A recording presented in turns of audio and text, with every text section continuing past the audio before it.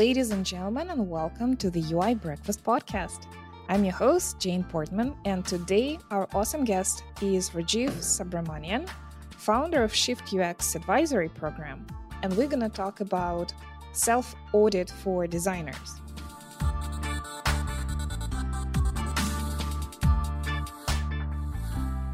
This episode is brought to you by Zeppelin. Design tools can do almost anything, and with Zeppelin, they can go even further. Stop spending your time preparing design files for your developers and your PMs. Let Zeppelin do it for you. Show user journeys, organize screens, highlight components automatically. See how you can go from design to production faster at zeppelin.io.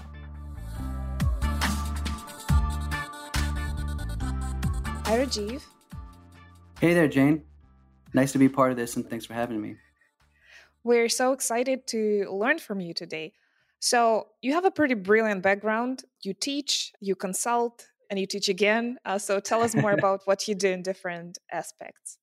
Oh, thank you. Thank you very much. So it's when you put it that way, it almost seems like I don't have any time in the day, but most of those are, I'm kind of doing it on the side. So I do consulting and contract work over the last 8 years or so in UX design, UX research. Currently, I do a contract with Capital One. And so I continuously, 6-month, 1-year types of contracts and kind of keep my feet wet, keep my ears to the ground in terms of what's happening in the field. And I like to be actively part of that. And of course, my Shift UX advisory program is all about helping career transitioners who are going into the field of UX design and product design to successfully navigate that transition. And I have a step-by-step blueprint course that basically walks them through how to focus on your personal brand, focus on your portfolio, your case studies, how to do job searches effectively, and really focus on the key areas and have some guidance and coaching along the way that kind of nudges them along to make sure that they effectively not only land the jobs in a whatever time frame that they're looking for, but transform themselves. Because a lot of this, as we've all been aware, for anyone who's transitioned into anything, it's daunting. The confidence can take a hit at any point in the journey. Sometimes you think you've gotten really far, and then only to be, rejected several times during the job hunt. It's tough, but part of the transformation is also within yourself in terms of being a more confident and more unapologetically yourself is what I call it, a designer when you're kind of getting into the field, or if you're even moving up in the field as well. So who is that ideal listener for your course? Is it somebody who has already been in design and just looking to shift expertise, or somebody completely outside the industry? So I'm open to all. Majority of the people that I've worked with, whether this is intentional or just it happened to be the people that I worked with, was people that had transitioned from other fields.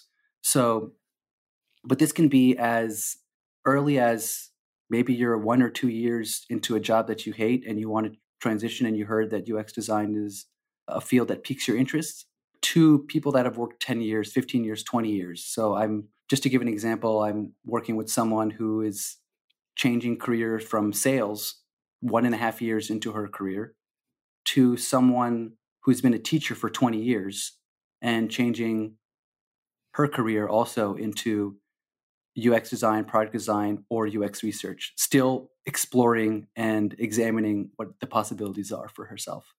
I think we have discussed this here before, but people parlaying from other careers, they already have a full set of social skills, and for sure, a salesperson would have a fantastic success explaining their designs to any potential customer, right?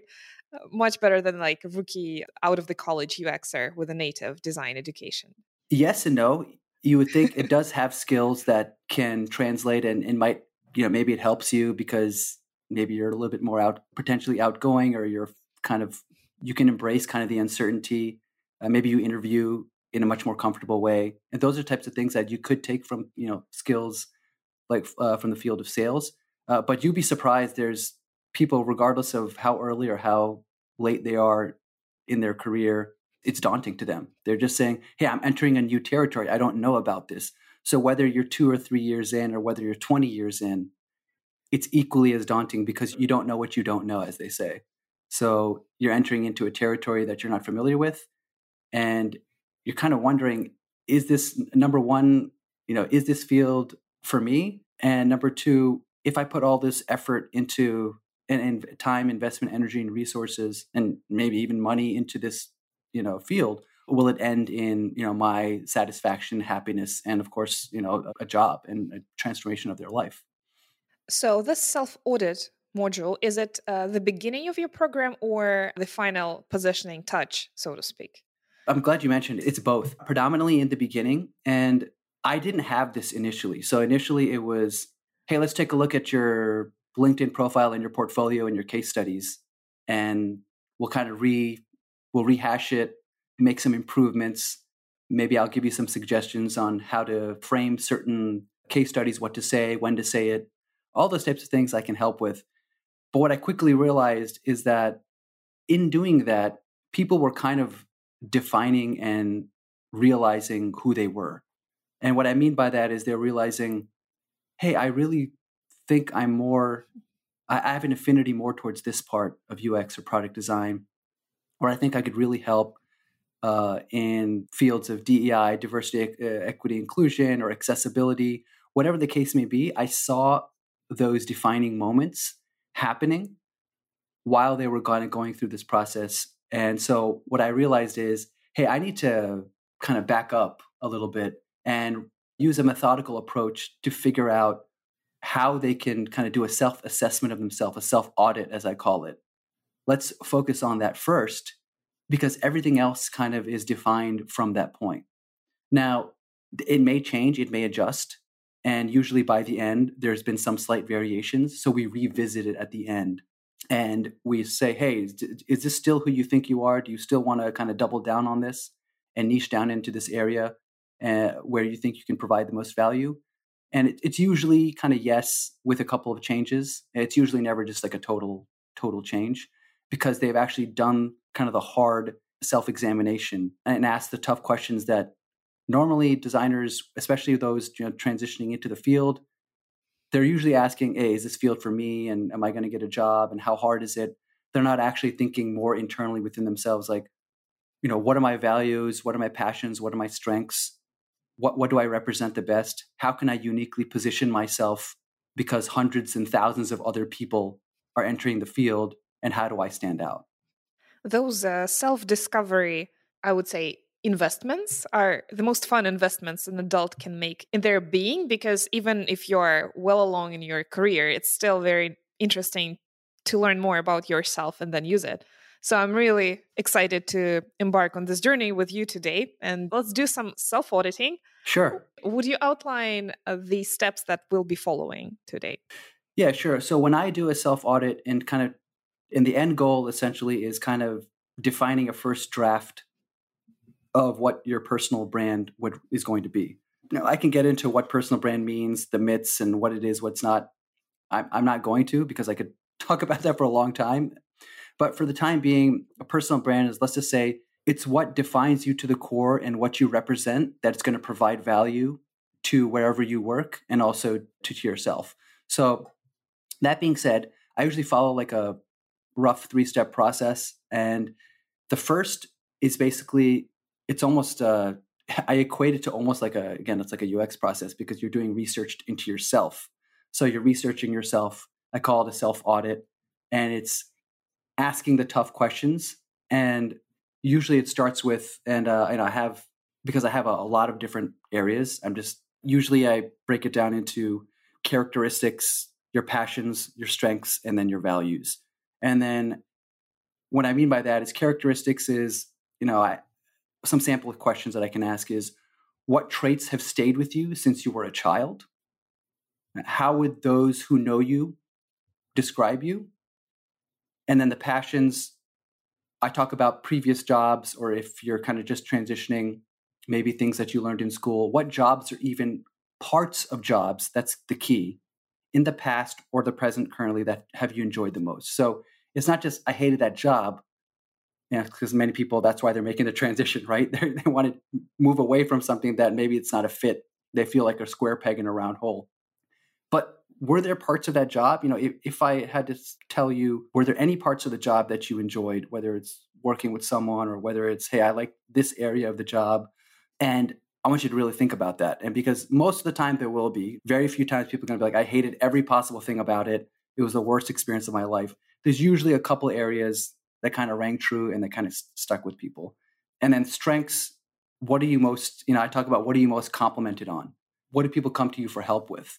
And then one of the big ones I talk about is, values. You can ask tons of questions, and I have many questions about values, but when making important life decisions, whether it's career transition, graduation, getting married, whatever, what criteria do you have that basically helps make you those decisions? And I know these questions all kind of seem like, what does this have to do with me going into the field if I want to be a UX writer or something, But if these are the tough questions that are basically going to help you niche down into the areas of not just the particular area of UX and product design that you are, but how are you, what are the outside traits that you're going to infuse when coming into this an area of the field. So for example, that when I talk about my second part of what the steps are, is you have to basically, all these questions that were asked that I'm presenting, you have to go to, your parents, your best friends, your spouse, maybe even your kids, and you ask the same thing. And you kind of do a side by side once you've done that and see, hey, these are all the things I thought when I thought of what I thought of myself, questions I answered to myself, and this is what other people thought. And you do some digging because maybe there's some discrepancies in terms of what someone else thought, or maybe they can add on to something that you didn't really think of. All those types of things can happen. So these step 1 and step 2 usually takes, a big chunk of the time because it's a lot of questions that you're asking yourself. And the final step is usually how do you put this into action? What is the unique value proposition that you can offer in the market? So I'll give an example of, I have like a Venn diagram that I show, people that go through my program of what the job market or what the market right now in terms of skills and needs, what it needs, what the competition, people that are also vying for the same, potential jobs as you, what is the competition missing? And what are your strengths? Finding that area where they all kind of intersect, you're going to basically find a strength that you have or a couple of strengths that you have that the competition is missing and that the market needs. Well, guess what? Sometimes if you have 2 out of the 3, you can probably get a good job. If you have 1 out of the 3, it might be a little bit difficult. But if you find the 3 in all the areas and you kind of check all the boxes of those 3 areas, what the market needs, what the competition is missing, and what are the strengths that you offer, that gets you your unique value proposition. That positions you into a market. It gets you to a more detailed version of what you want. I'll give an example of what I've seen. So if you don't do this, a lot of the times you'll end up with what I call carbon copy profiles and even portfolios. Hi, I'm XYZ person. I'm a product designer that loves to build great products or products and services. Well, I hope so. I mean, I'm hoping that you're not here to create some horrible products and services, because that would not be, I think that's the assumption, and anyone coming to you would already know that.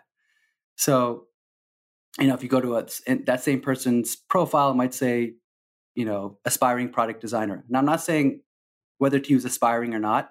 The point here is that's too generic and it doesn't tell me anything about you just at a first glance. So something better would be, let's say if you're a senior product designer or you're just a product designer, you could say product designer and prototyping specialist, because maybe through your explorations, you found out that you really like prototyping, you really like interaction design, or whatever the case may be. And something even better than that would be something like empathy-driven product designer and prototyping specialist in the healthcare tech industry. So now you've niched down to an exact area.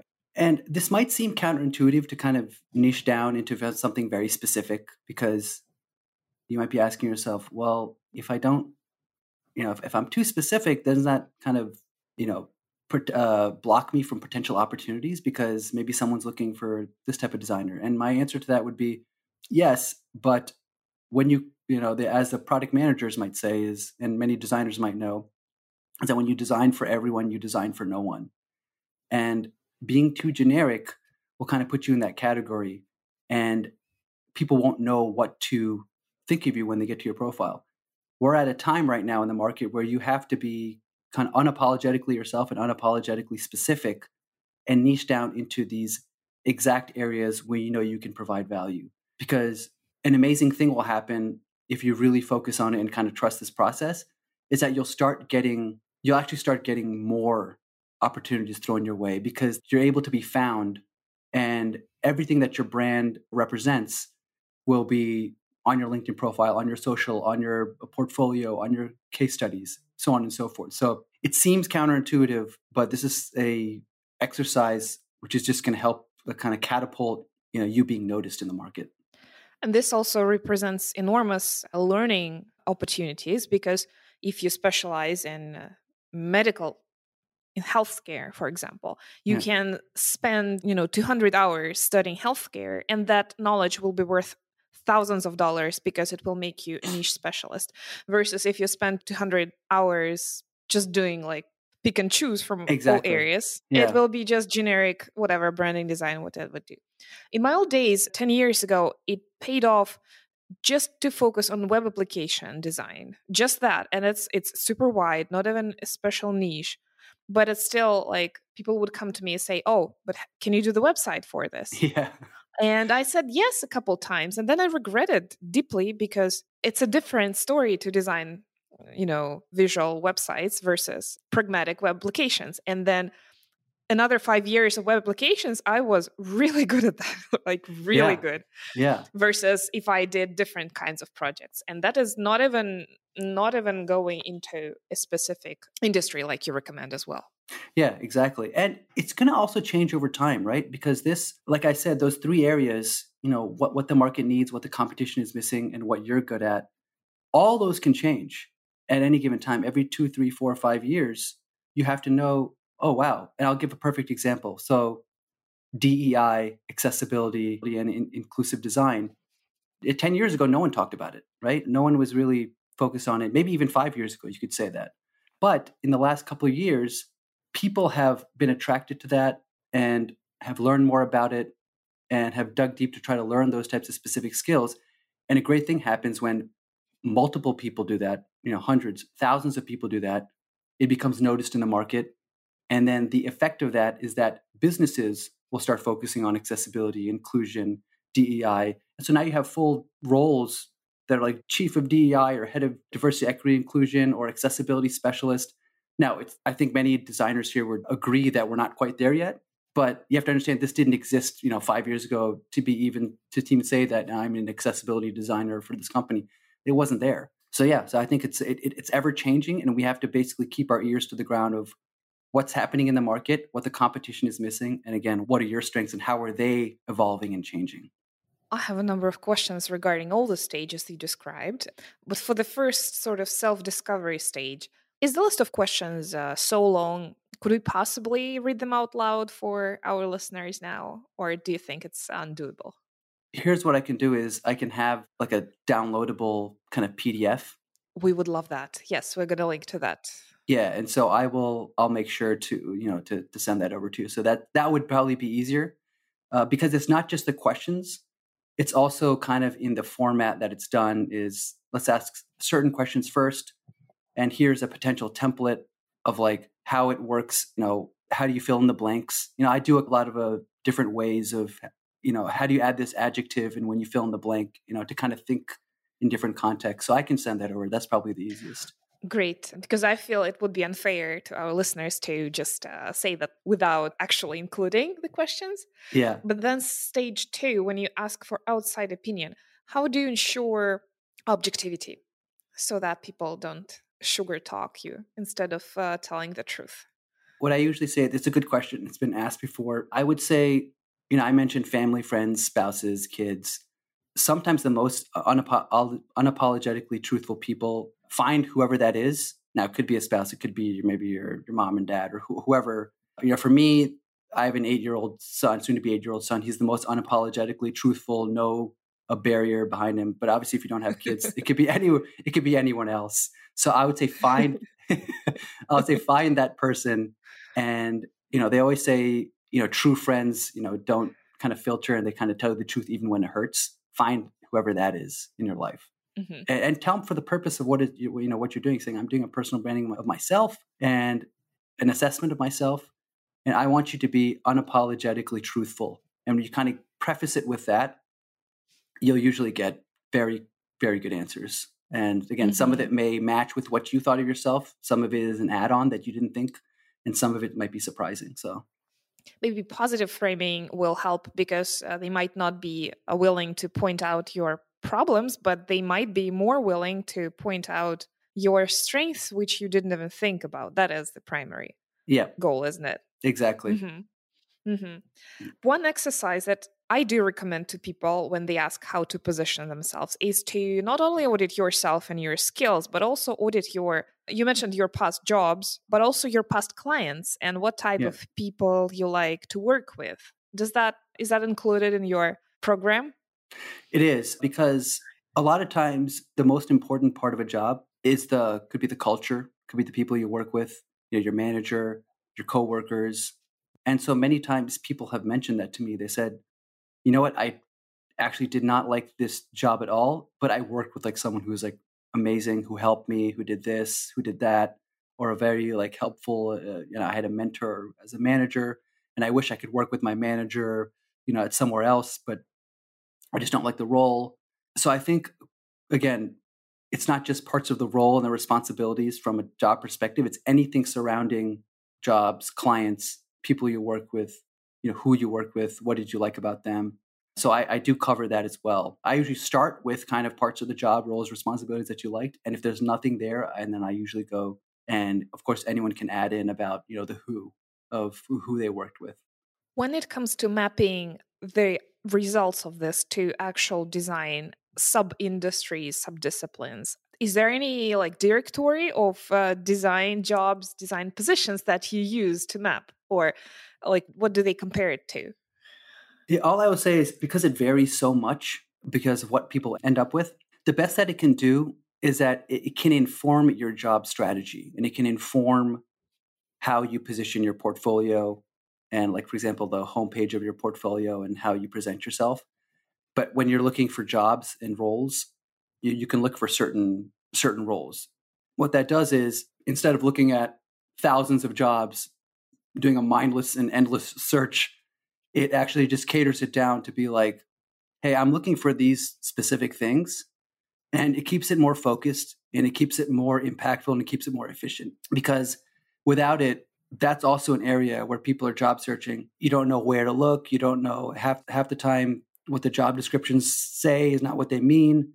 And so this is where I also talk about, through my program, we have to do basically a matching process of based on what we've come up with, let's start focusing in these areas. Maybe it's a certain industry. Maybe it's, again, it could be startups, or it could be large enterprise companies, or it could be financial in the financial sector, or it could be in the real estate sector, or it could be consulting companies or agencies. Or again, this is where I kind of break down the different types of companies, both by vertical and as well as size, as well as mission. And let's find something, and let's focus on an area that's going to actually where you can probably provide the most value, and you're going to be much more likely to basically get a call back or get a response back if you reach out to them. When it comes to positioning, you mentioned that it's an overlap of what you can do, what you can offer, what the market wants, and what is missing, the gap. I'm curious, do you recommend people to start with more popular jobs, following the model of selling ice cream on the beach? So if there is place for 10,000 mobile app designers, then probably there will be place for another one, and there's always place for a good designer. Or do you recommend exploring exotic professions, directions, and such?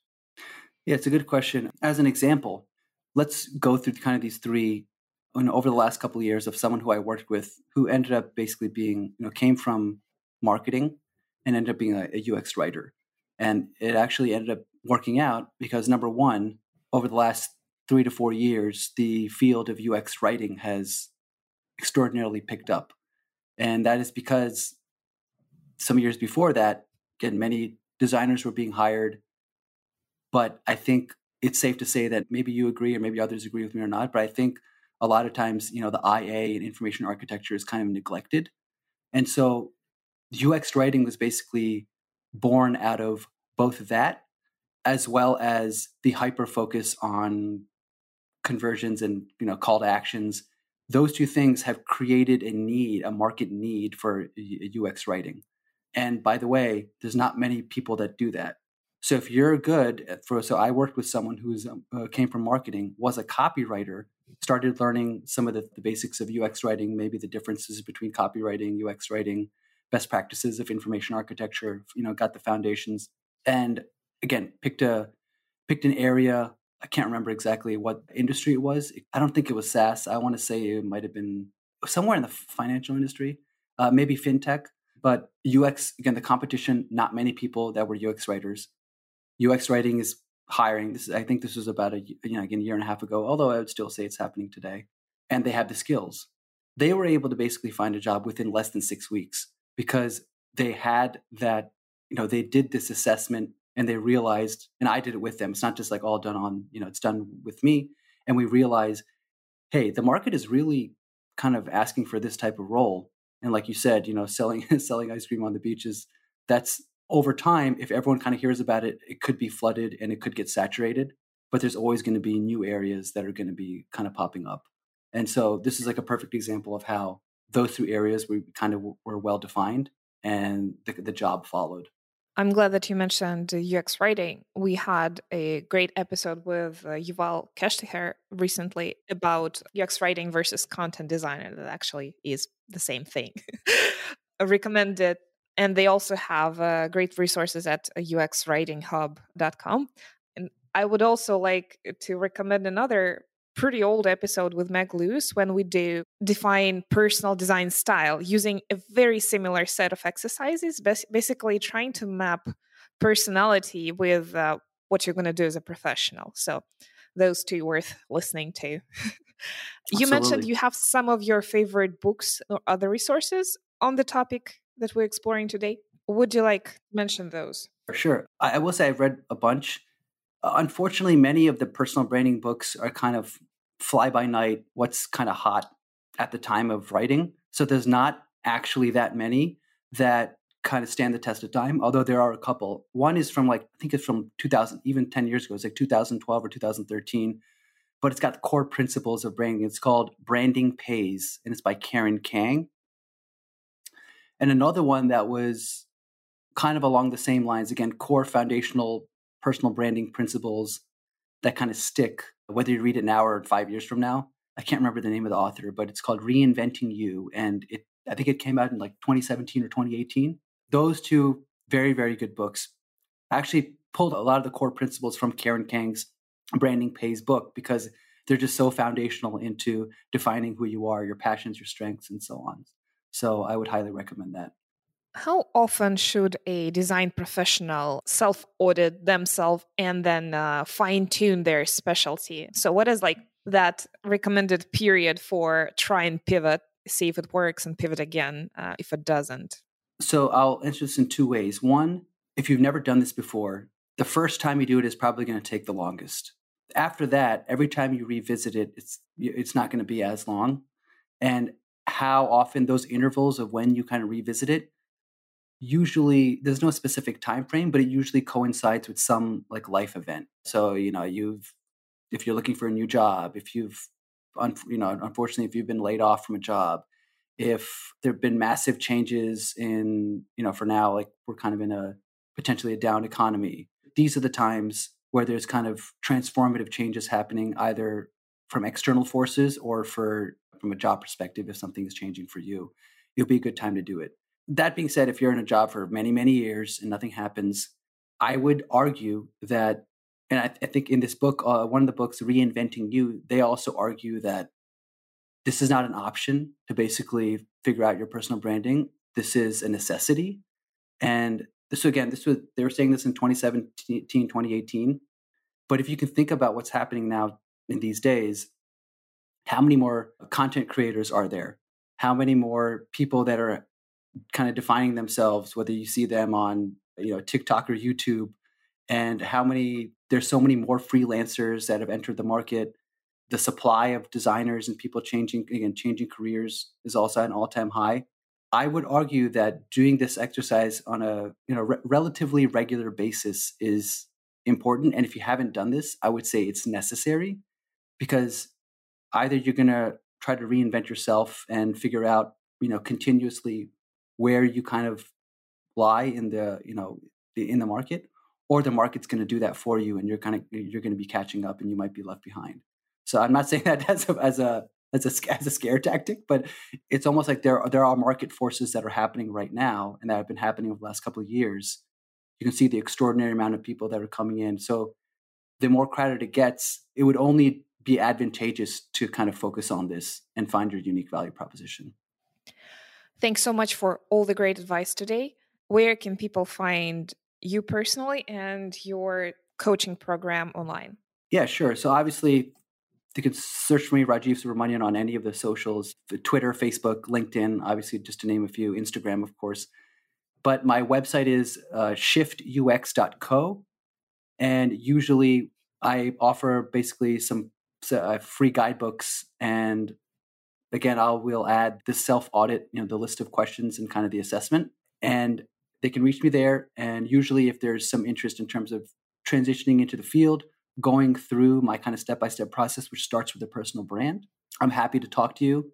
And you can kind of grab a lot of the free resources that I have, and then book a call with me, and I'll be happy to kind of talk you through how you can kind of uniquely find your place and be an impactful designer in today's market.